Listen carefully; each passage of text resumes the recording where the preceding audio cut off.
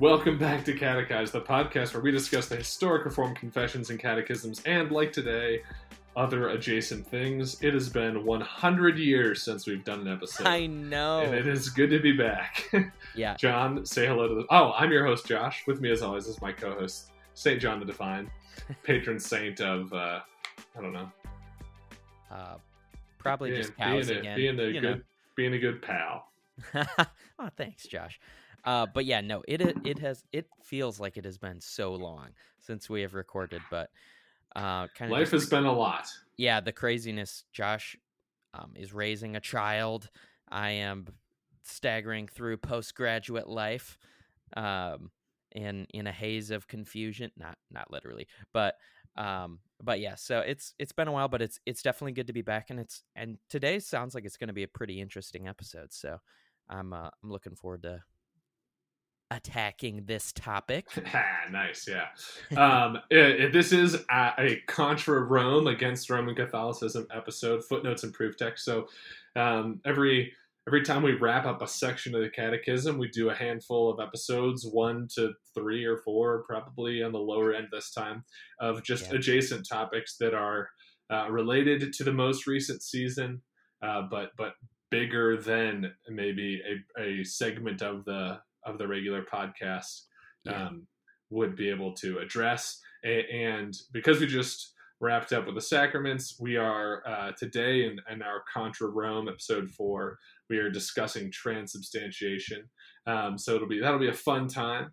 But yeah, I'll basically give the rundown of what we're going to do, and then I'll pass the ball back to John, and then we'll move into kind of the bulk of our discussion. So basically, we've done 3 Contra Rome episodes. I think we started with Sola Scriptura, because every debate with Roman Catholicism and between Roman Catholicism and Protestantism comes back down to that, and that actually largely governs how we're going to do this episode. So I'll let John talk about what transubstantiation is and stuff like that in a second, but the way we're going to do this episode is kind of briefly introduce the topic and kind of explain what transubstantiation is and how Rome views it and its significance and whatever, and why we're doing it following an episode or a season rather on the sacraments. And then we're just basically going to spend a lot of time in John 6. And there's kind of a couple of reasons for that. One, to engage on the debate of, is transubstantiation legitimate or not? Is it biblical? Is it historical? Is it Christian? Whatever. A lot of the realities of that debate actually just trail back to Sola Scriptura. That a lot of the debate around the legitimacy or illegitimacy of transubstantiation has to do with its history. How long has this been the view of the Church, the Catholic Church? And on what grounds has this view been adopted, embraced, taught, perpetuated, whatever? And a lot of those things come down to, well, if you hold to Sola Scriptura, then it doesn't matter that such and such papal encyclical or council affirmed this doctrine. It's not found in Scripture. And it is beneficial to see, what I would say is that transubstantiation is not defensible as the historic view, that this is clearly not what was believed from the first century through to now, as Rome may have you believe. But that's kind of an adjacent issue. Is this historical? And so what we want to do is go to John 6, which is essentially the passage. If transubstantiation is biblical, then it is taught in John 6. And so because we don't want to return to the Sola Scriptura debate, we've already done an episode on it. You can check it out from earlier.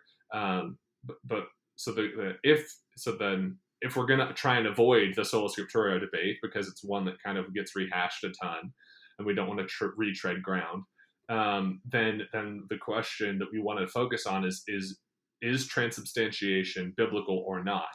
And to address that, you spend time in John 6. Because if John 6 means what Rome interprets it to mean, then transubstantiation is biblical. But we're going to seek to show you not just that John 6 does not teach transubstantiation, but we think that the best way to show you that it does not teach transubstantiation is to show you what it does teach. And so we're going to walk through a chunk of the chapter and pause at notable points to highlight this is how a Roman Catholic would take this piece of the passage. Here's why that is not exegetically legitimate. Here's what John seems to be saying. And therefore, hopefully by the end of this, what we'll have done is shown you all that John 6 teaches one thing, and because it teaches that, it clearly is not teaching transubstantiation. Therefore, transubstantiation is not biblical. So before we get into John 6, John, can you give us a little bit of like background? What is this thing? Why is it relevant to our current conversation? Yeah, of course. And other thoughts. Yeah, so I think the launching point and purpose we're doing this episode now is actually looking back at question 96, which is, what is the Lord's Supper? And in that question, partway through it says, and the worthy receivers are, not after a corporeal and carnal manner, but by faith made partakers of his body and blood. And so this clause of the Westminster Shorter Catechism is actually essentially directly addressing transubstantiation, and that's part of the reason we're talking about it. So what it's basically saying is that the Catechism is arguing that we're not receiving the body and blood in like a physical, literal sense, but we're receiving it by faith spiritually. And this comes down to kind of what the center of transubstantiation is. So essentially, what this view is, this is the view held by the Roman Catholic Church that that whenever you partake of the Eucharist, the Lord's Supper, the priest essentially, what's the word I'm looking for, Josh? What's the elements? Consecrates? Consecrates. Is that it? Yeah, that's what I was looking for.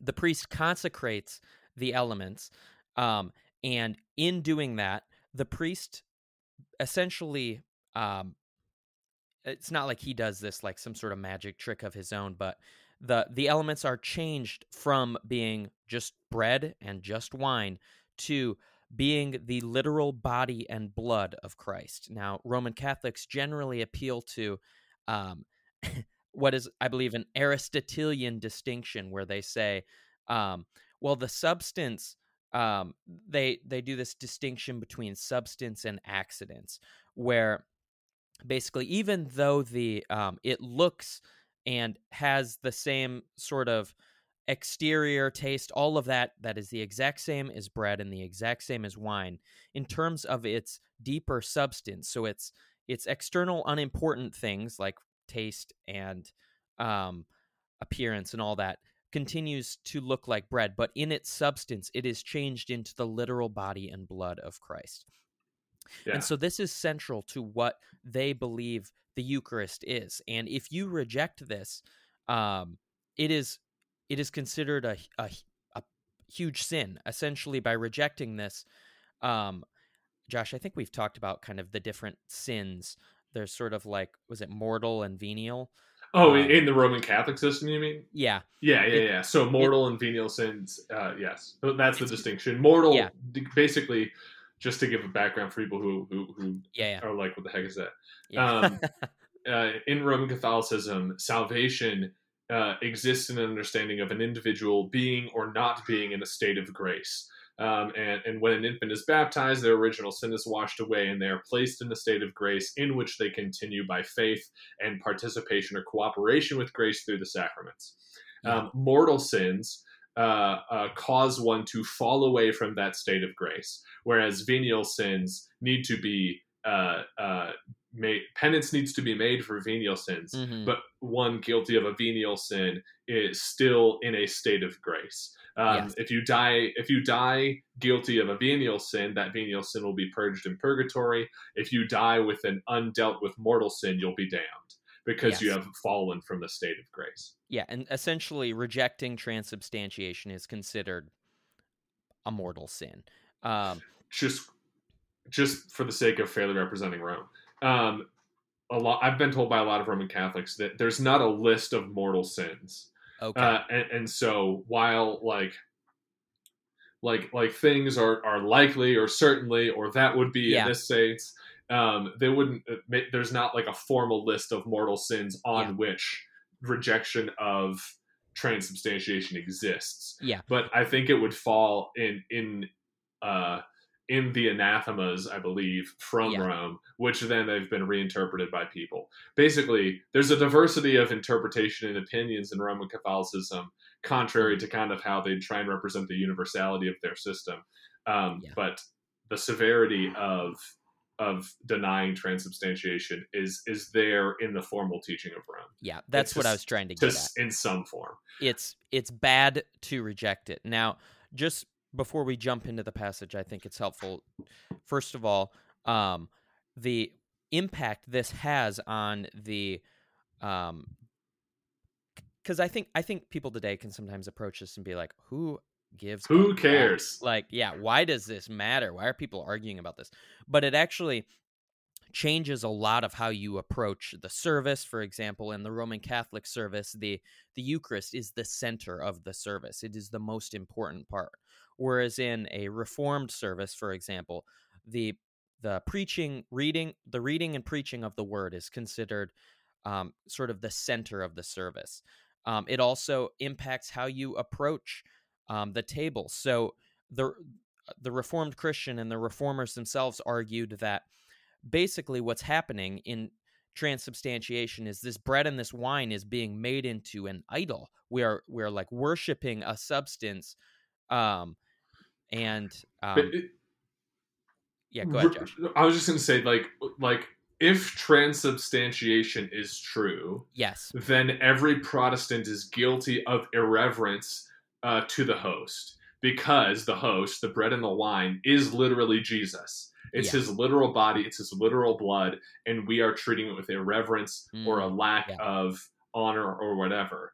But if transubstantiation is not true, then every Roman Catholic is guilty of idolatry, because the reason that they bow, kneel, in large part, not just kneel when they take the Eucharist, but when they bow and they cross over the middle, is because there's a tabernacle in the back of the altar, up in the front of the church, in which the consecrated body and blood of Christ is stored, and they bow to that because we should bow before Christ.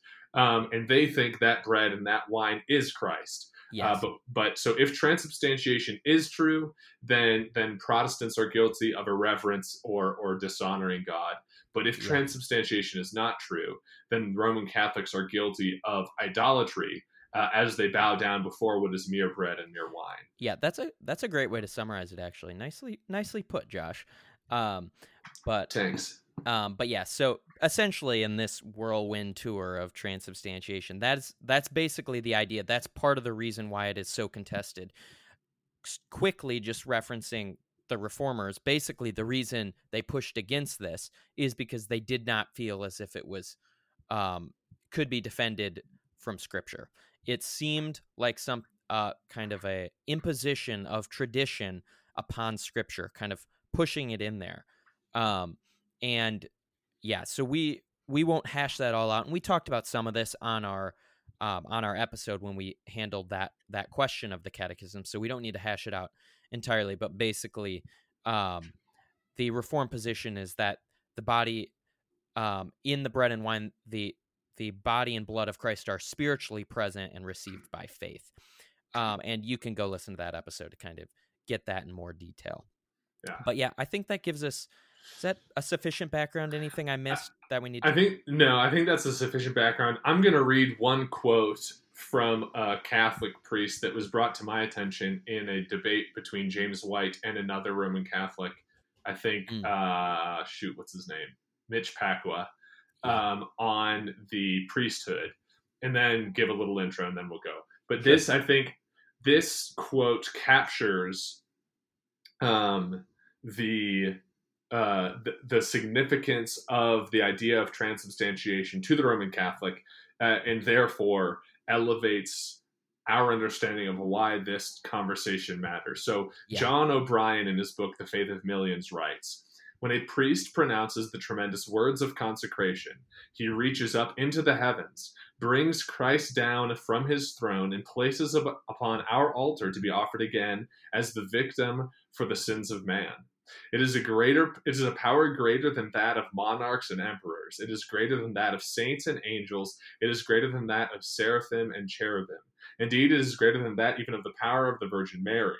While the Blessed Virgin was the human agency by which Christ became incarnate a single time, the priest brings Christ down from heaven and renders him present on our altar as the eternal victim for the sins of man, not once but 1,000 times. The priest speaks, and lo, Christ, the eternal and omnipotent God, bows his head in humble obedience to the priest's command.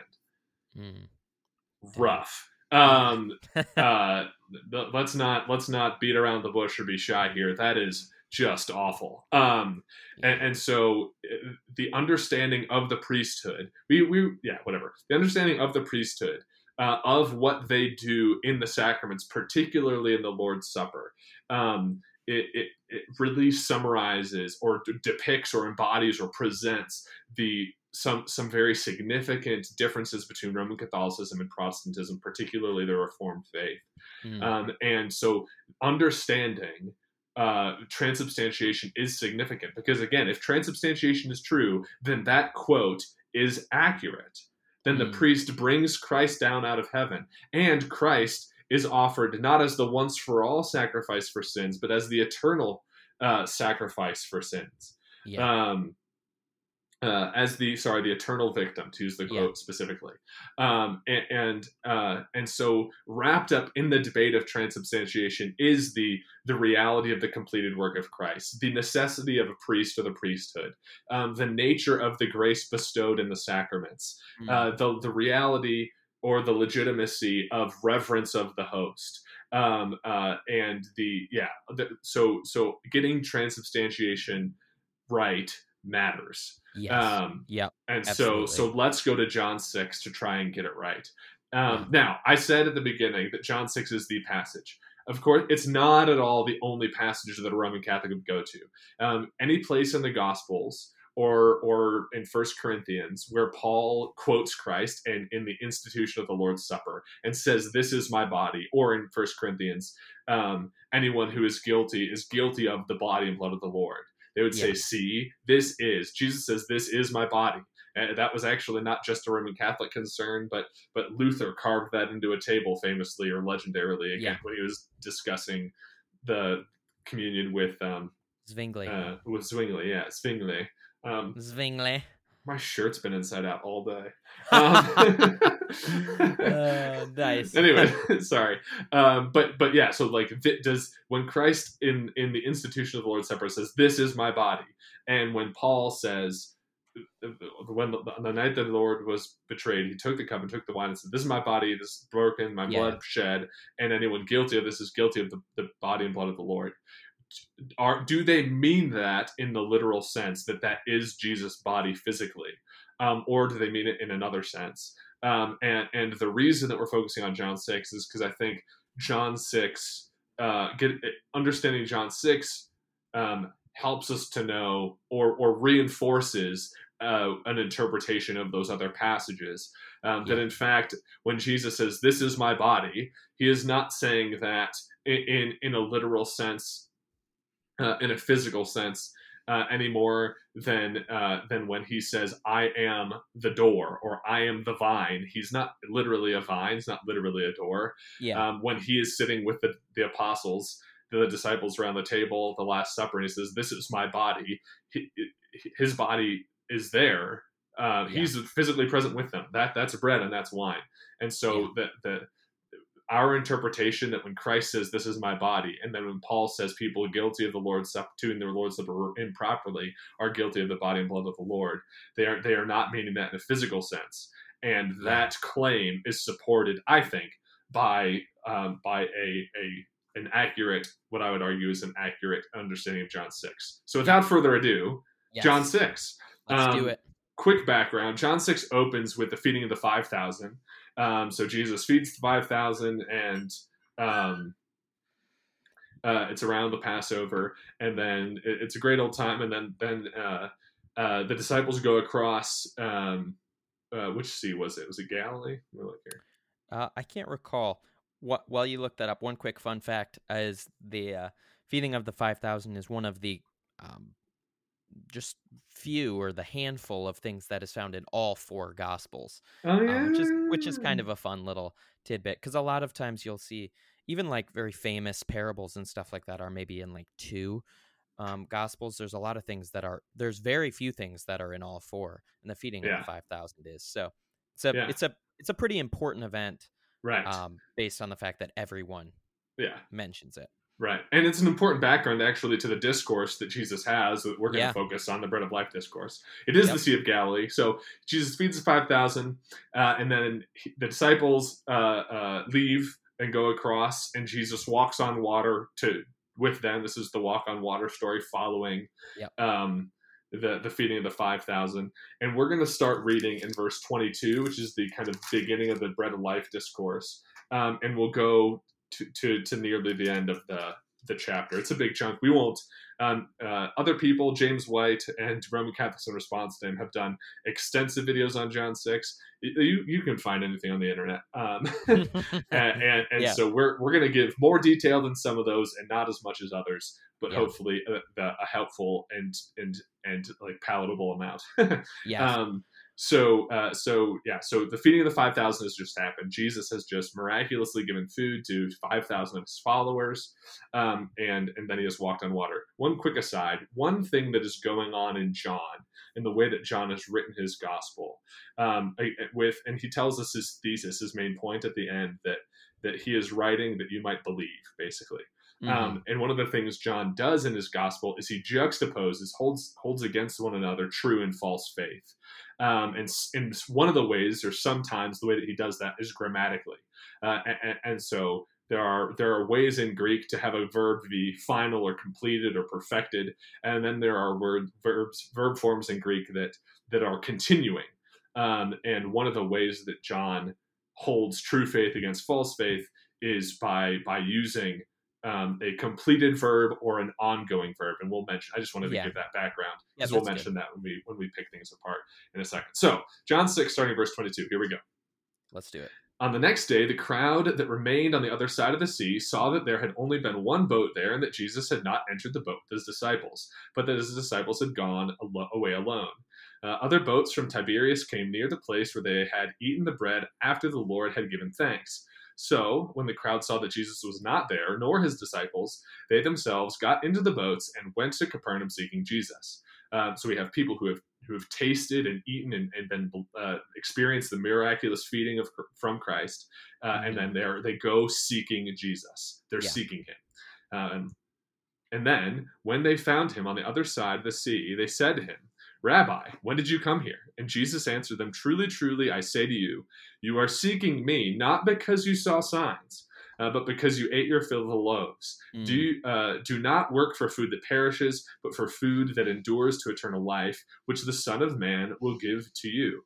For on him God the Father has set his seal." Real quick there. So again, we see John juxtaposing true and false faith, true and false seeking of Jesus. So these people seek Jesus, but he tells them right here to their face. Also, one of the things that is noted in this passage is that near the end, a large chunk of disciples leave Jesus. They're like, "We can't follow. This is a hard saying. We're going to leave." Yep. And Roman Catholics will often say, people don't like transubstantiation. They don't like the idea that you're literally eating Jesus' body and literally drinking his blood. That's off-putting to people. And also, they don't like that this miraculous thing, like people have a tendency to reject the miraculous. And so they're saying that's why people departed. And so that one of our questions is, are people going to leave Jesus in John 6 because he teaches transubstantiation and they don't like that? Or do they leave for another reason? And I think here we see the beginning of the reason they leave.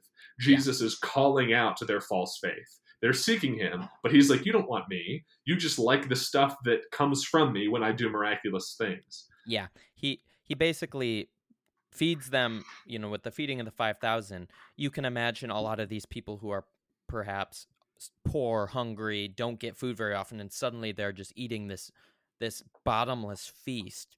of food and or something to that effect, and they're like, oh, this guy can just make food appear. All right, we'll follow him. And Jesus is immediately calling them out, and he's like, you're not following me out of desire to follow me. You're following me because you ate your fill of the loaves and seemingly you want more. So exactly. I think that's a great starting point and an important and helpful background. Yeah, sweet deal. And so they respond to Jesus. They say, then they said to him, what must we do to be doing the works of God? So just why they say the works of God. So going back again to where we just ended, from verse 27 to 29, do not work for food that perishes, but for food that endures to eternal life. So Jesus tells them not to work for food that perishes, but do work for food that endures to eternal life. And so they're asking him, what is this? What kind of work does endure to eternal life? What is, again, verse 29, or verse 28, what must we do to be doing the works of God? Verse 29, Jesus answered them, this is the work of God, that you believe in him who he sent. So right away, this is another kind of contention between Rome and the Reformed. What do we cooperate and participate in the grace of God, or is God's saving grace a work of God alone? And what is the relationship of faith and works? And Jesus says, the works of God are to believe in the one sent, to believe in me. And so Jesus is saying, working is not it, but believing is. Believing is the work, quote unquote. And so I think that's an important distinction to make, but Agreed. Not one to linger on. So again, that you believe in him who he has sent. Verse 30. So they said to him, then what sign do you do that we may see and believe you? What work do you perform? Our fathers ate the manna from the wilderness, as it is written, he gave them bread from heaven to eat. Quick pause there. First of all, in a sense, that's a fair question, kind of. What they're asking is, if you're saying that you're the one that God sent, then prove that you are who you say you are so that we might believe in you. Because you say the thing we have to do is believe in the one sent by God.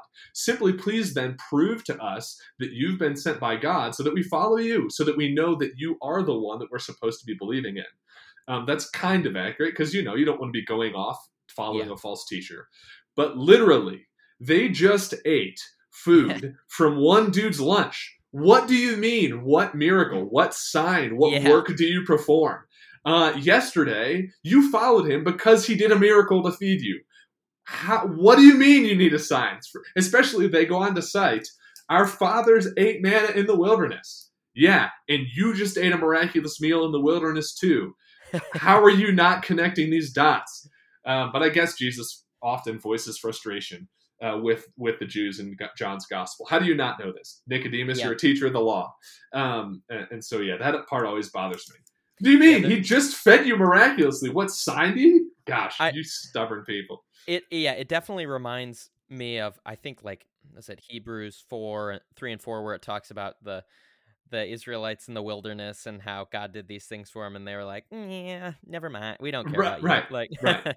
Well, and it sets up Jesus' refutation and condemnation of them that follows in a second here. So pay attention here, because what just happened is that Jesus says, the works of God endure. You do the works of God that endure to eternal life, namely, believe in the one God has sent, referring to himself. And they're like, after just feeding them miraculously, and they're like, yeah, but like, what sign are you going to do to prove that you're from God? Give me another sign. Right.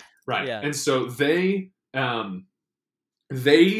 do not believe, and I'm setting this up because Jesus explains why, but they do not believe that Jesus is the one sent from God, even though they are seeking him because of the miracles that he does. They don't believe that he is sent from God. And Jesus tells them why they don't believe that in a little bit, which is actually why they leave, to spoil to give you the end here. But anyways, verse 32. Jesus then said to them, truly, truly, I say to you, it was not Moses who gave you the bread from heaven, but my Father gives you true bread from heaven. For the bread of God is he who comes down from heaven and gives life to the world. And they said to him, sir, give us this bread always. So really quickly here, Jesus identifies himself with the bread from heaven. Yeah. So he is both from heaven and the one that gives life to the world. He is saying the bread of life, if you will. He is, or the true manna, Yeah. the fulfillment of the type and shadow seen in the wilderness with Moses. He's saying, so he's literally just said that the true bread, the true bread from heaven is not bread. It's me. I am the true bread. And so the true bread is not physical bread. It's Jesus. He is the true bread from heaven who has come down to give life to the world. Yeah. And they say, sir, give us this bread always. Clearly still not quite clicking because he's just said it's me. And they're like, okay, give us the bread. So there's clearly a disconnect between Jesus and his audience. Yeah. You sort of get this impression that these people are very sort of concerned with physical bread at this point. They're not sort of rolling with Jesus's kind of the imagery or typology or any of that he's using. They're just thinking, I want bread. Give me some of this bread. And lest the confusion remain, after Jesus says, the bread of God is he who comes down from heaven and gives life to the world. Jesus says in response to their request, give us this bread always. Jesus said to them, verse 35, I am the bread of life. Whoever comes to me shall not hunger. Whoever believes in me shall never thirst. And so really quickly here, again, so he's like, the bread isn't bread, it's me. And the way that hunger and thirst are satiated is by coming to me and believing in me. Come to me and believe in me, and your hunger and thirst will be satiated. You'll be satisfied. I give life. I am the bread. It's not bread. It's me. And the way that you the way that you receive life from me is by coming to me in faith, by coming and believing. And again, that true faith, false faith juxtaposition. The coming to me and believing in me is that present active participle that's a continuing action. Same from John 3:16, that all the believing ones shall not perish but have eternal life. Here it's all the ones coming and all the ones believing will not hunger or thirst. Yeah. And so just to, sorry, I had to grab my little charger here. No, you're good. So just to clarify what Jesus has said so far, do the works of God that endure to eternal life. Those works are believing in the one sent by God. I am the bread from heaven. I am the bread of life. And come to me and believe in me. And you will not hunger and not thirst. Your hunger and your thirst is satisfied by coming to Jesus and believing in him because he is the true bread. Continue in verse 36. But I said to you that you have seen me and yet do not believe. Again, these are people who are seeking Jesus, and Jesus tells them to their face, you don't believe. All that the Father gives me will come to me, and whoever comes to me I will never cast out. For I have come down from heaven not to do my own will, but the will of him who sent me. And this is the will of him who sent me, that I should lose nothing of all that he has given me, but raise it up on the last day. For this is the will of my Father, that everyone who looks on the Son and believes in him should have eternal life, and I will raise him up on the last day. And so there's a couple things going on here in Jesus' teaching. Jesus, after saying that he, the true bread, gives life, and those who get life from him are those who are the ones who come to him, the ones who believe in him continually. Jesus said, you aren't that. You don't believe. And then he summarizes his work. What is he here to do? He's here to do the Father's will. The Father's will is that Jesus raise up on the last day all that come to him. And so what is Jesus doing? All that the Father gives to me will come to me, and whoever comes to me he'll never cast out. And he's never going to cast them out because he came to do his Father's will, which is to keep all that have been given to him by the Father. And so Jesus is identifying a group here. There are people who are given to him by the Father. It's for those people that Jesus came, and Jesus will not cast out any of them. And every single person who the Father has given to the Son will come to the Son. Jesus has just said that he is the true bread, and that those who come to him will never be hungry. And who believe in him will never thirst. And he says that everyone who the Father gave him will come, and everyone who comes will be raised. And that's, he's going to do that because he came to do the Father's will, and that's the Father's will. And so and I think this. Oh, go ahead. Sorry, there's this one group, a group of people who are coming. They're believing. They're given by the Father to the Son. They will come to the Son. They will be raised in the last day. That is one group, and all of those things are true of that one group. Yeah. Go ahead. Oh, I was going to add, this also actually ties back into what we were saying. So the people came to him looking for, bread, and he basically calls them out on not believing in him, but only wanting him for sort of what he offers. And this sort of ties into that, I think, because what he's saying here is basically like, you guys have seen me, and yet you don't believe. You just want what I can give you. And the emphasis, I think, one of the main emphases in this little chunk here, as you mentioned, Josh, is believing. And he talks at several points about encouraging them to believe. Everyone who looks upon the Son and believes in him should have eternal life. So it's very like John 3:16-ish in that regard. I guess you could just say it's very John-like. Johannine. To emphasize, but he's emphasizing believing here, and the fact that these people are not believing, they're simply doing what they can. They're trying to get things out of him. That might be kind of a harsh way to put it, but that's sort of the idea here. And so he's emphasizing that, as well as emphasizing his purpose and mission, which is being sent by the Father, and to basically save those the Father has sent him to save. Right. Yeah. So then continuing on, and again, Jesus will do a thing where he'll say a thing, they won't get it, and he'll say it with, like, again, he'll repeat it again with like undeniable clarity. Like he just said above, the bread of God is he who has come down from heaven. And then he goes, I am the bread. And then he talks about how he's coming to save those who come to him, who believe in him, who will never hunger, who will never thirst, who've been given by the Father, and so on. And then verse 41, the Jews respond. So the Jews grumbled about him because he said, I am the bread of life that comes down from heaven. So they don't like that. They don't like Jesus saying that he's from heaven. Yeah. And then they said, verse 42, is not this Jesus, the son of Joseph, whose father and mother we know? How does he now say, I have come down from heaven? And Jesus answered them, do not grumble among yourselves. No one can come to me unless the Father who sent me draws him, and I will raise him up on the last day. That's verse 44. And this is where Jesus restates with abundant clarity what he stated earlier in verses 35 through 40. Jesus has said, I'm the bread from heaven. The one coming will not hunger. The one believing will not thirst. So hunger and thirst are satiated by coming to Christ and believing. Yeah. And what does he come to do? The will of the Father. Everyone who the Father has given to him will come to him. All who come to him, Jesus will raise on the last day. And they don't like that he says he's from heaven. And then his response to that is to make clear, right? So he's saying, you don't believe. To receive the bread of heaven, come and no longer be hungry, believe and no longer thirst. You do not believe.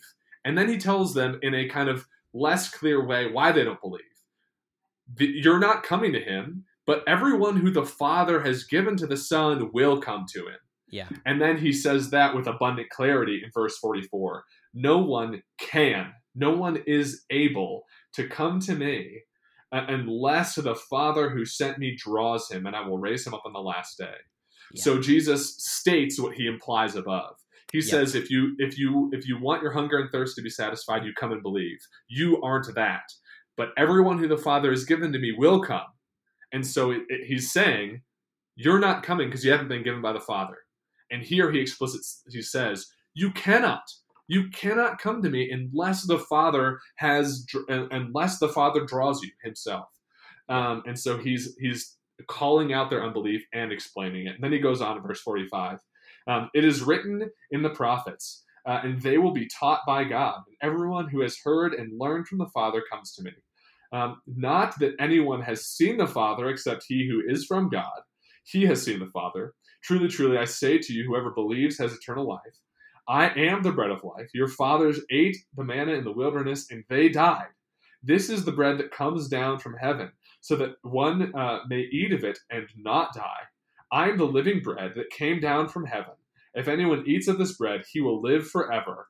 And the bread that I will give for the life of the world is my flesh. So here Jesus explains a couple things. One, if you do eat this bread, and again, how is Jesus, who is the bread of life, how does he satisfy hunger and thirst?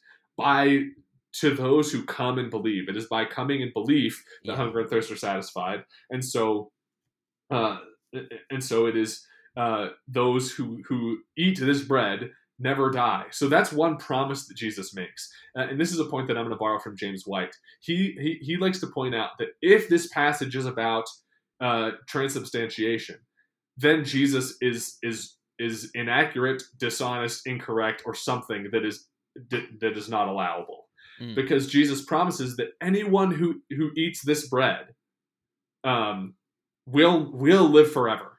But there are countless Roman Catholics, even by Roman Catholic admission, who eat the Eucharist and perish, who die, who are damned.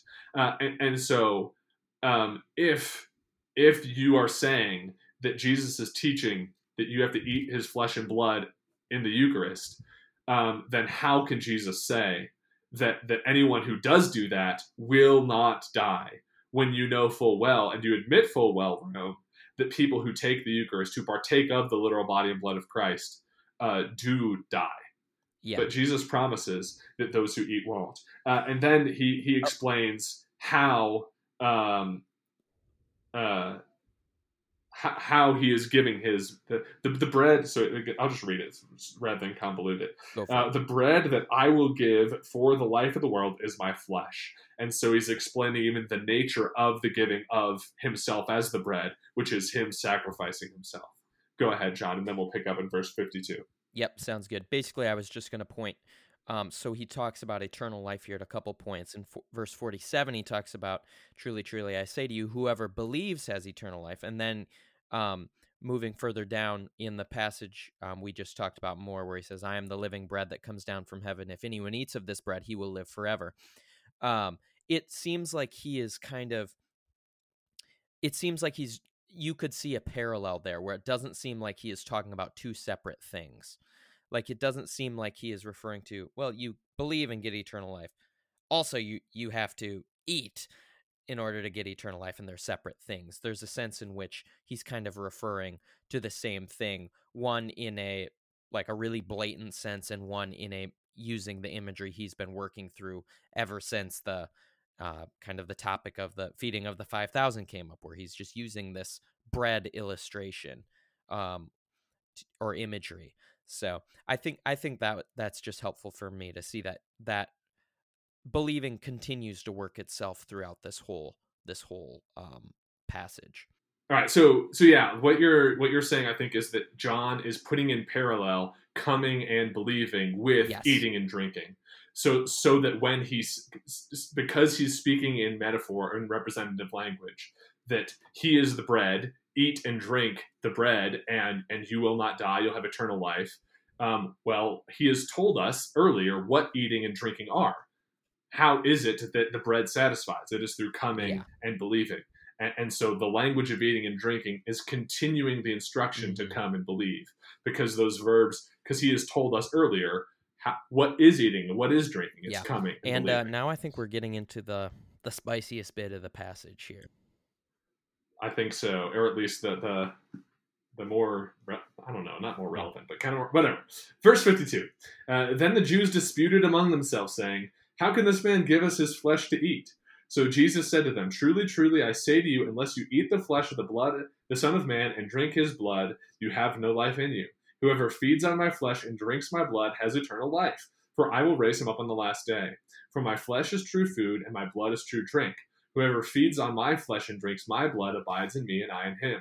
As the living Father sent me, and I live because of the Father, so whoever feeds on me, he also will live because of me. This is the bread that came down from heaven, not like the bread the fathers ate and died.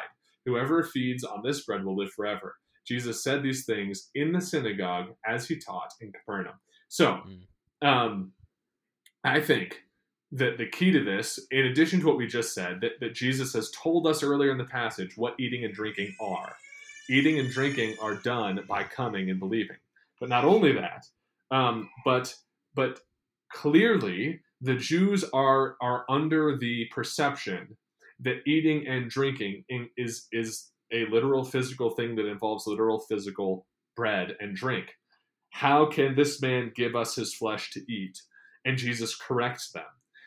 And so it seems to me that an argument in favor of transubstantiation is an argument that's in agreement with the Jews that think Jesus is talking about literal physical eating and drinking. Whereas Jesus corrects that notion and talks about himself as true food and drink. And how do we partake of the true food and true drink that is Christ? By coming and believing, according to verse 35. And so we are missing the point of John 6 if we agree with the Jews who don't understand what Jesus is saying.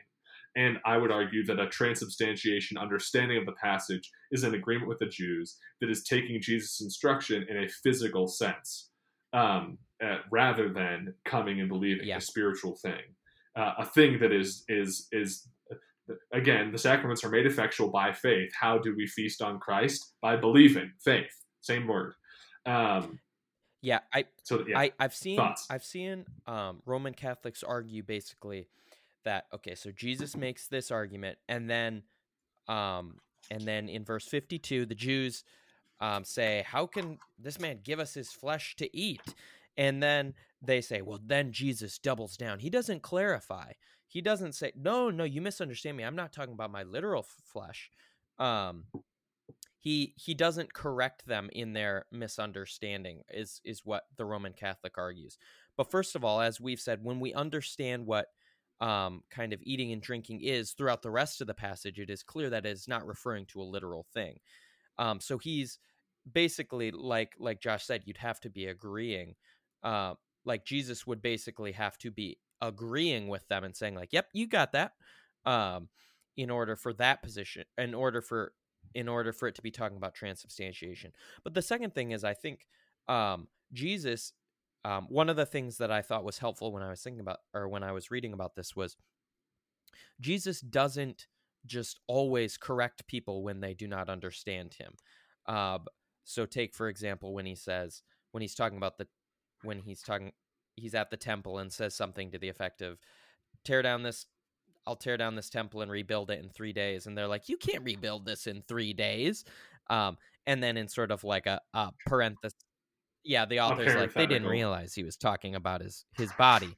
But Jesus never bothers to tell them, no, guys, you misunderstand me. I'm talking about my body, which is the temple. Like he doesn't do anything like that. And I think that's similar here. He is not aiming to kind of plead with these unbelievers in this. Yeah, go ahead, Josh. And I was just going to say, and it's important, I think, to notice, so that's a great example, the temple one.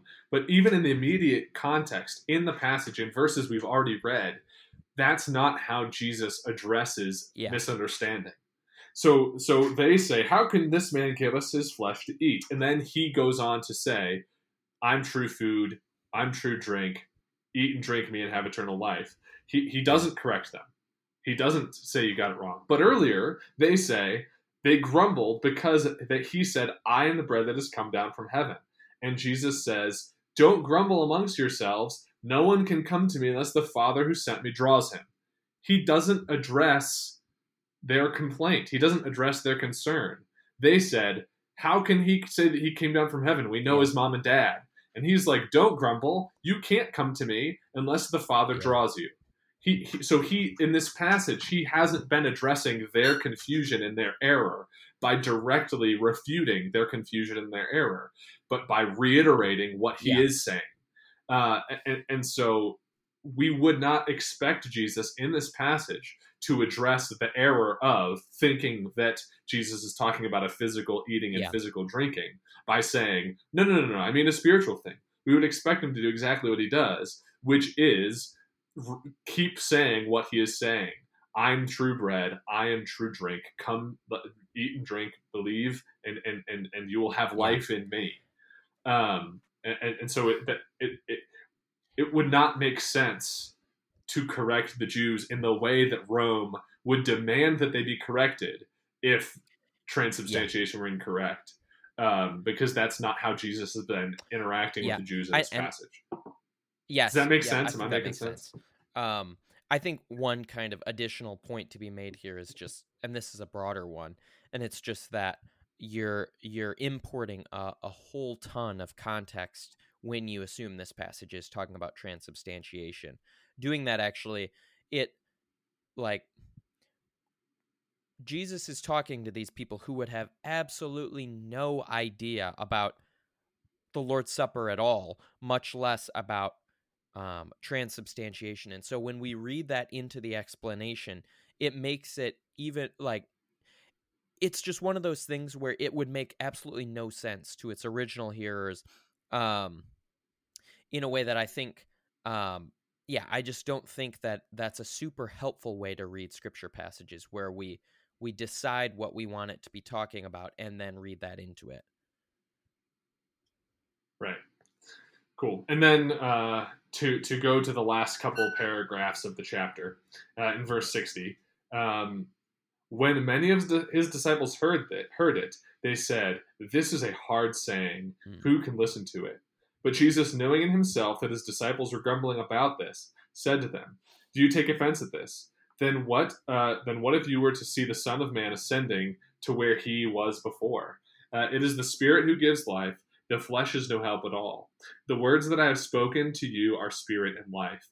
But there are some of you who do not believe." For Jesus knew from the beginning who those were who did not believe, and who it was that would betray him. And he said, "This is why I told you that no one can come to me unless it is granted to him by the Father." So again, he recognizes the issue, that they cannot come to him unless the Father draws them, unless the Father gives them.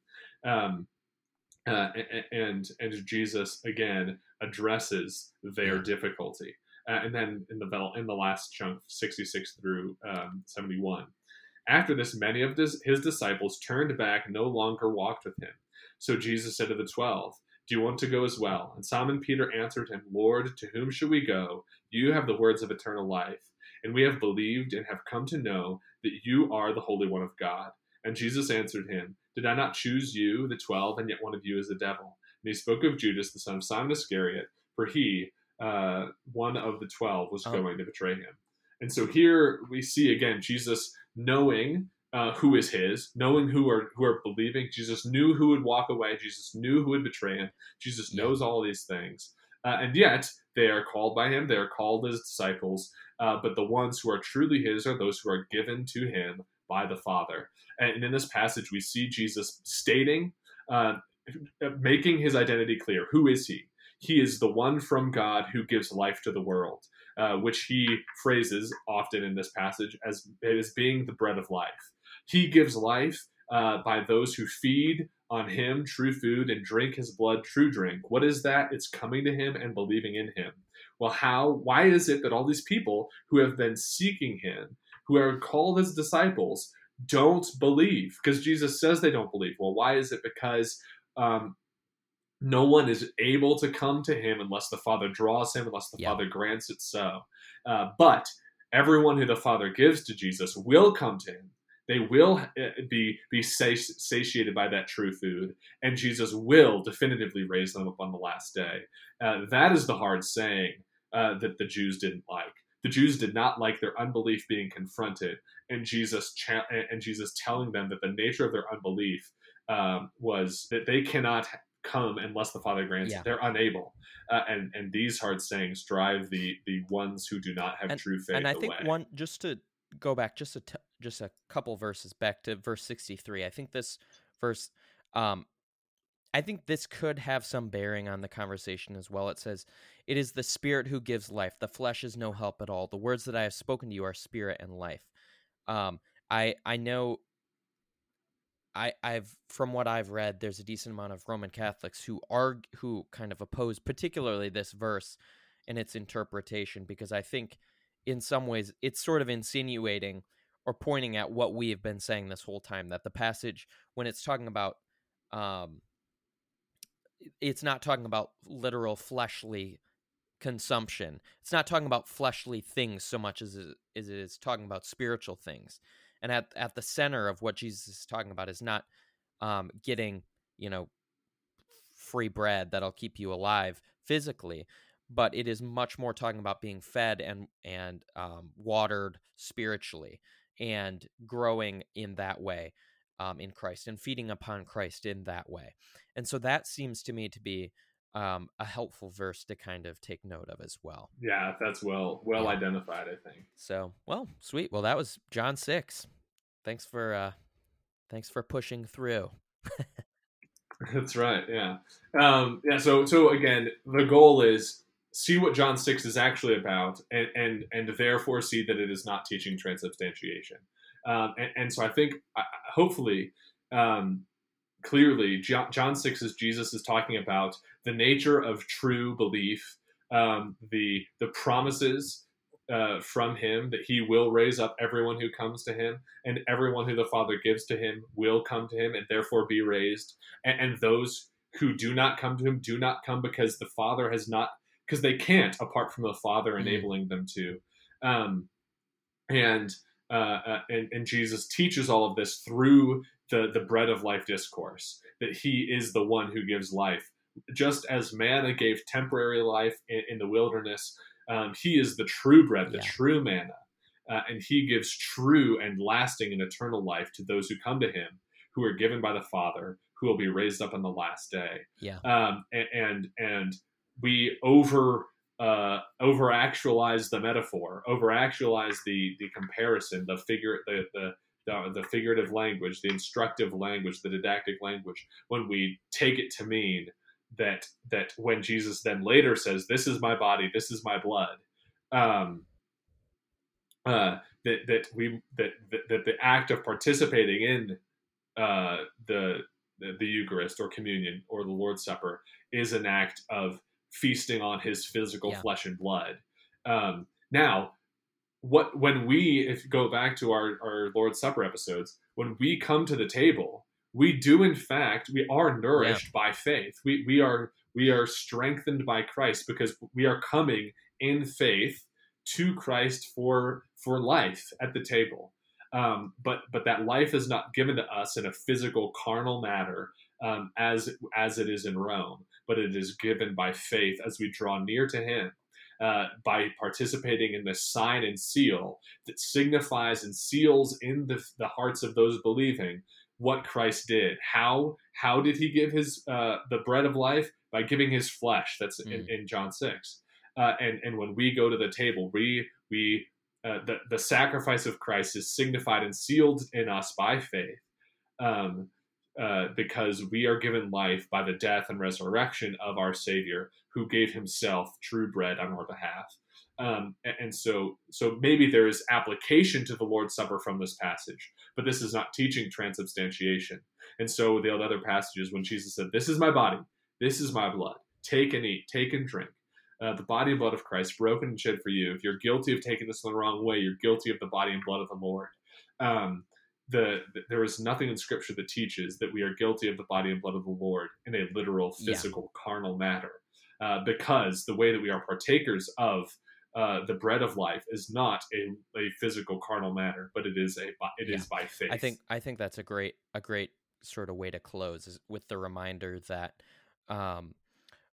oftentimes kind of our misunderstandings are when, or kind of errors are when we mix the sign and the thing it signifies in a way that is unhelpful, where we sort of mush them together and then have trouble distinguishing between the two. And I think that is what we see oftentimes with a variety of what I would consider incorrect approaches to the sacraments. But I think transubstantiation is a good example of that, where it is conflating what the sign represents, which is feeding upon the body and blood of Christ in a spiritual manner, and imposing that upon the physical elements. And so I think that's a good place to kind of close. There would be a lot more we could address when it comes to transubstantiation in terms of kind of additional challenges to it. There's a few, like if we got into discussing, I think the Luther Zwingli debate's actually really interesting, because it gets at some of the kind of very basic differences theologically. But we can get into that in another time. Or if people have questions, feel free to send them on over. Yeah. Cool. Great. Well, hopefully that's helpful. Follow up if you're Roman Catholic. Clarify if we've misrepresented you, or ask questions if you think we didn't do justice to John 6. Everyone else, also ask questions. Send us your thoughts. We'll be back in a week or so. We're trying to figure out if we want to do another Footnotes of Proof text or jump right back into the Catechism. But either way, we are back, and our long break is over. And so we'll be around until we are done. This is going to be our last season, and until we're done discussing prayer, the Lord's Prayer, which is the end of the shorter catechism. And then we'll explain what we got. In episode 1 of the final season, we'll summarize what is next. Because there is going to be another long pause of normal content, and then we'll be back in the Heidelberg Catechism. But we'll explain that later. Have a great whatever, and we'll see you later. Catechize your kids. Bye-bye. Goodbye.